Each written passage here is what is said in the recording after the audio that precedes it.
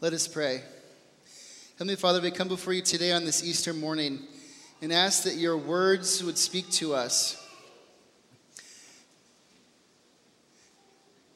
May we be open to listen to what you're telling.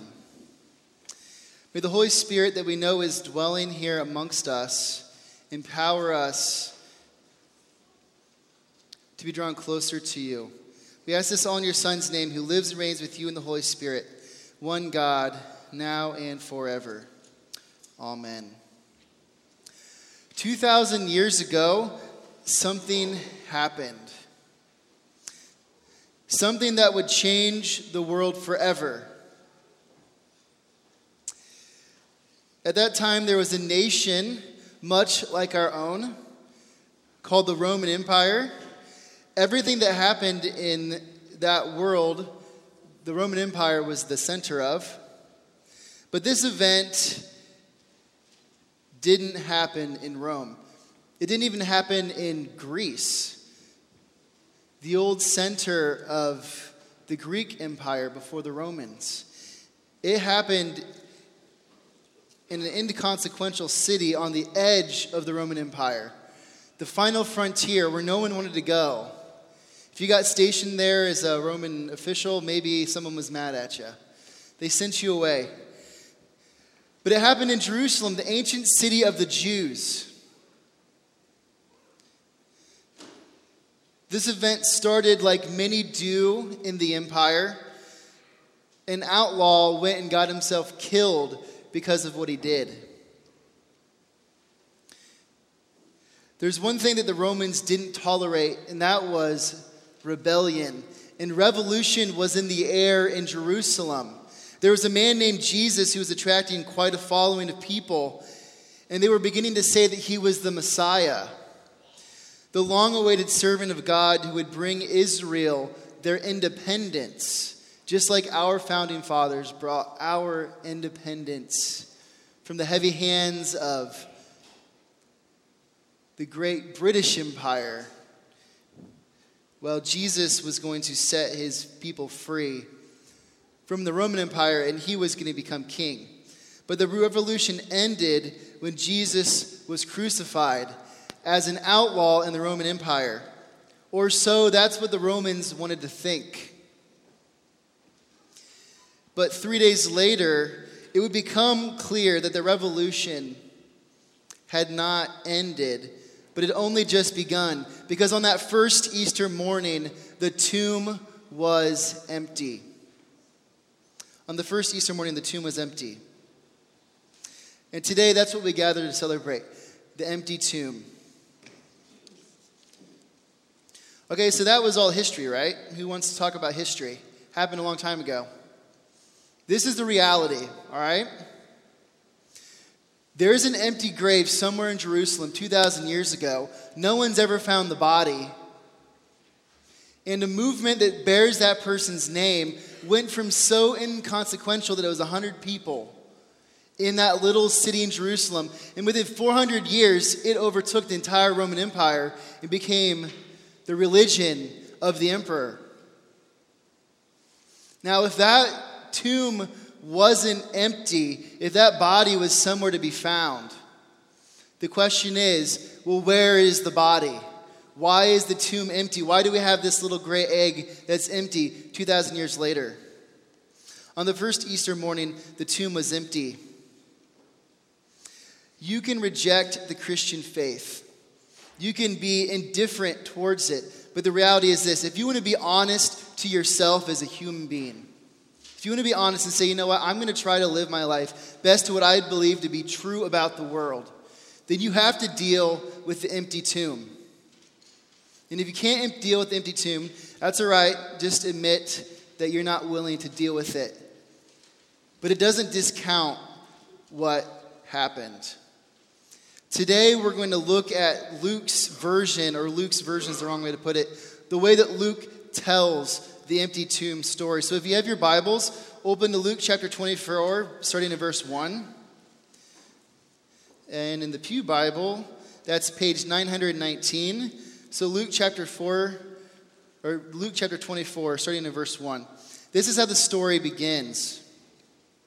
On the first day of the week, very early in the morning, the women took the spices they had prepared and went to the tomb. So we open with this sort of interesting sentence that doesn't tell us much if you don't know what happens before. Well, if we look at chapter 23, if you have your Bible, I encourage you to do this. Well, we see that in part of chapter 23, Jesus was here. It was for just the leaders of the Jerusalem area, and they sentenced him to be crucified. Verse 26 and on, he is crucified. Verse 44 is where his death is recorded. And then at the end, verse 50 and on, we learn some important information. We learn that a man named Joseph from the area of Arimathea took Jesus' body and placed it in a tomb. And we also learned that women who were with Jesus, who had come from Galilee, his hometown, and followed him to Jerusalem, they followed Joseph and Jesus' body and saw where the body was placed in the tomb. And now we're told that they're going on the first day of the week to bring the spices they've prepared for his body. And a couple important things about what's going on here. First, the women knew where the grave was. So no one can say, oh, the reason the tomb's empty is actually because the women didn't know where the grave was. Luke says right here they knew. So if you're a first century person doubting this account, well, maybe you can go ask the women. So it's not like this is some story created in a vacuum. And also, we know that it was Friday afternoon, and for the Jews, the Sabbath started Friday sundown until Saturday sundown. And on the Sabbath, you couldn't prepare bodies and things. It was against Jewish law. So the women were only going to the tomb on that first day of the week, on Sunday morning, because they didn't have a chance to prepare the body before the Sabbath. The only reason they're going to the tomb is because they're wanting to prepare the body. They're not going expecting anything other than to find Jesus' body there, waiting to be bathed in oils and perfumes and prepared for burial. But when the women arrived, this is what happens in verse 2. They found the stone rolled away from the tomb. But when they entered, they did not find the body of the Lord Jesus. So the women go to the tomb, and they come up to it, and they see that the stone's rolled away. So this scene is probably pretty much what you can imagine in any children's Bible. Tombs in Jerusalem would have been cut into the side of hills, or they would have been made maybe out of a cave that was turned into a tomb. And they'd have a big disc-like rock that's, probably taller than me, that would roll in front of the door. So you could move this, but it wasn't easy. But they come and the tomb is open. So according to New Testament scholar Craig Keener, someone who I read for this sorts of information because it's what he's an expert in, he said there's two reasons why the grave might have been opened when they arrived. Either grave robbers had come and they'd stolen the valuables or hoped to find valuables to steal from the grave, or some of the Jewish authorities had seized Jesus' body. Those are the two options that the women might have considered when they see the grave open.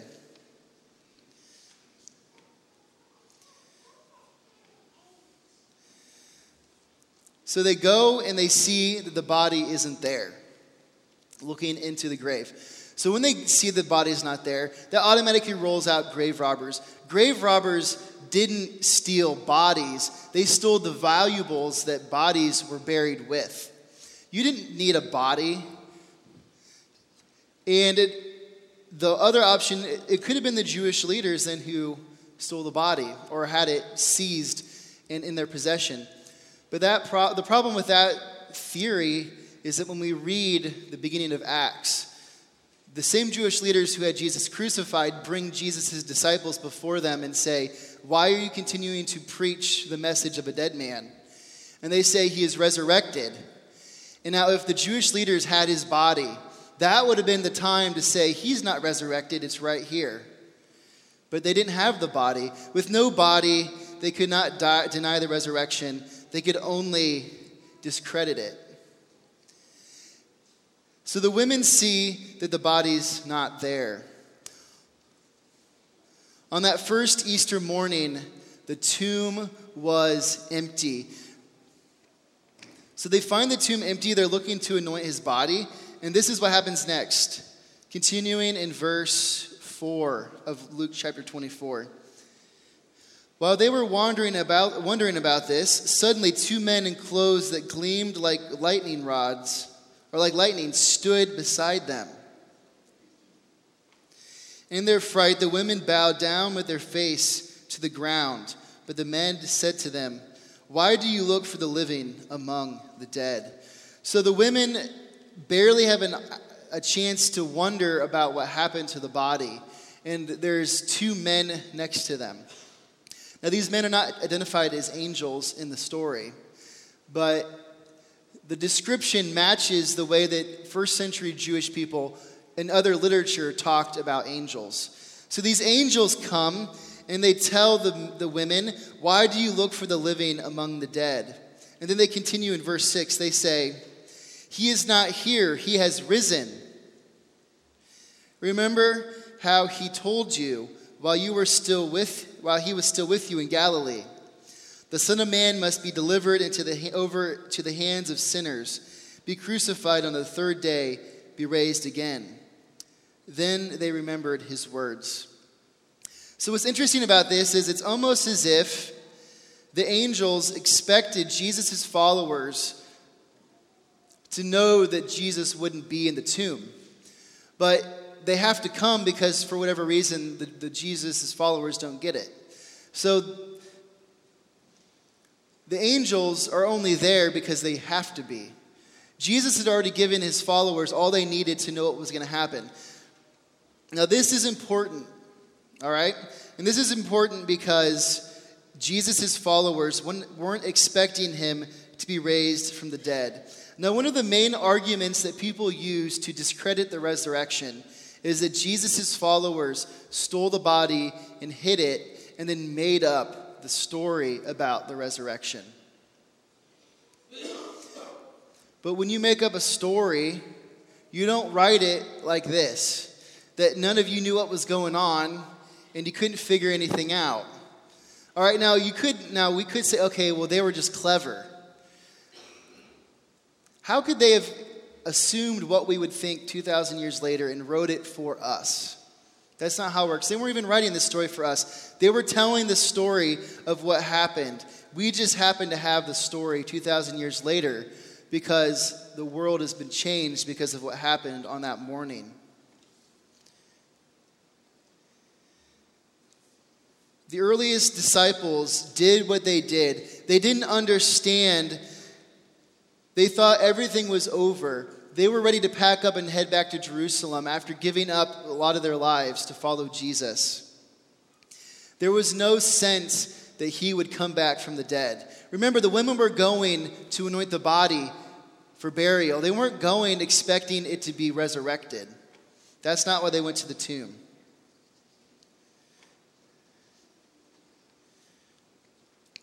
But when they met that angel on that morning, the first Easter morning, the tomb was empty. So the women, after they are reminded, they remember. So they decide, oh, well, we're going to go back and we're going to tell the other disciples. So verse 9, this is how it continues. When they came back from the tomb, they told all these things to the 11 and to all the others. To the 11 being the 11 of Jesus' closest disciples still remaining without Judas, and then all the other followers who were with him. And then we learned it was Mary Magdalene, Joanna, Mary, the mother of James, and others with them who told this to the apostles. But they did not believe the women because their words seemed to them like nonsense. So now we learn who the women are. They're not just anonymous women in a story made up by Luke. They're women who you could have went and asked what happened in the first century. Mary Magdalene, a very popular or prevalent figure in the Gospels. And then also Joanna, which I'm not sure if she's mentioned anywhere else.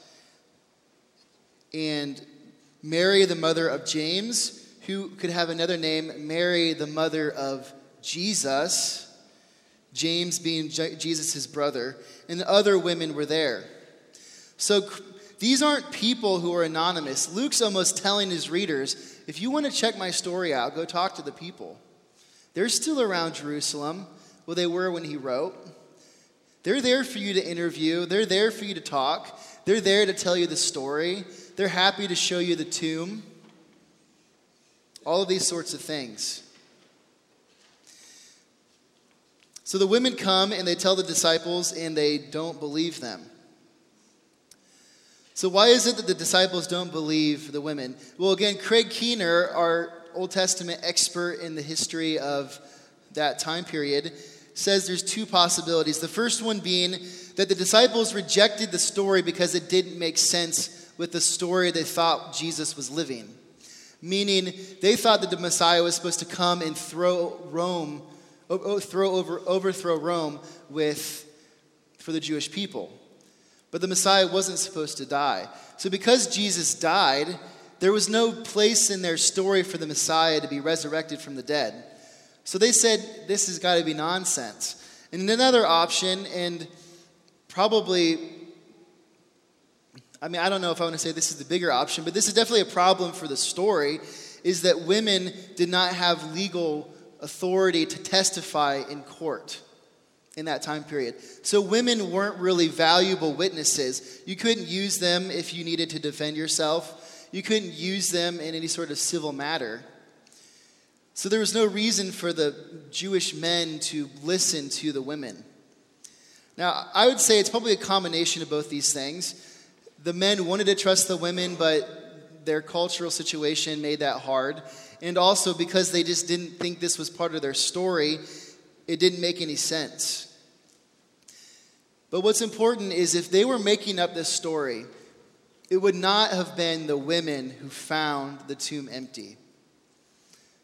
You didn't write a story and make your primary witnesses people who had no value in giving witness in public testimony. But they tell the story as it is. The women went to the tomb and it was empty. On that first Easter morning, the tomb was empty. Now there's one disciple who considers that maybe the women are onto something. Peter, and this is what he does in verse 12. Peter, however, got up and ran to the tomb. Bending over, he saw the strips of linen lying by themselves, and he went away wondering to himself what had happened. So Peter decides to investigate the tomb. And he goes and he sees that it's empty. And he doesn't know what to think. But when Peter went to the tomb on that first Easter morning, the tomb was empty. The evidence is before us.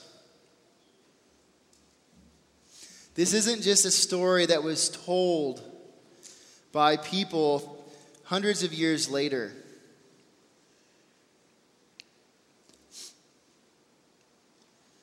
A lot of people in our day and age like to think about the Christian faith, I think, as something that is just an idea or something that people do that makes them feel good about themselves. It gives them an idea to be able to live a certain way. It's a moral framework for living. But it's not about that at all. It's about an event that happened in history.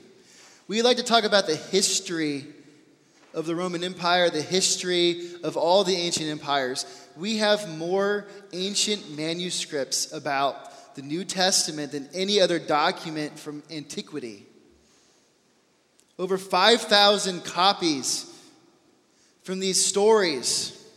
But people doubt the reliability of the Bible because they cannot believe that a man came back from the dead. The thing is, the first century people didn't expect people to come back from the dead either. They knew that dead people stayed dead. It was a miracle. It was God proclaiming that his son was defeating death. And the revolution was beginning. The revolution where God was going to overcome the powers of evil and establish his kingdom, a place where all people could come for harmony and reconnection and love and peace and justice, where it was a good place to live no matter who you were or what you looked like. And it all begins on that first Easter morning when the tomb was empty. Christianity isn't about a moral structure of living. It isn't about believing something because you want to be a good person. It's about weighing the evidence and deciding, did this event happen in history?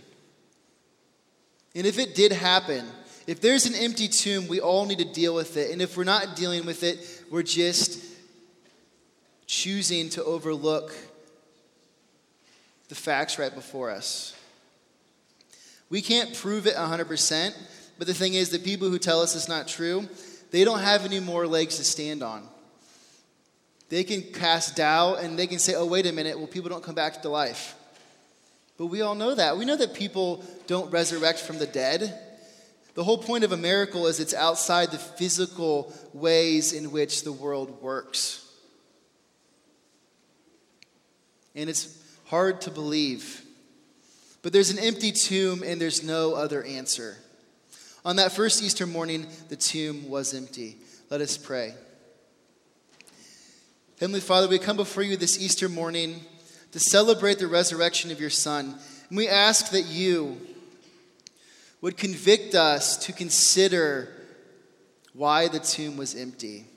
For those of us who have spent our lives devoted to following you, may we still consider that there's an empty tomb somewhere in Jerusalem that one day had your Son laying in it. And on that first Easter morning, he was no longer there. Be with us. Lead us to be more like your Son. And place him as king over the world to return so that we can live in a life of the new resurrection where our bodies are perfect, where pain is gone, and where death has been done away with. We ask this in your Son's name, who lives and reigns with you in the Holy Spirit, one God, now and forever. Amen.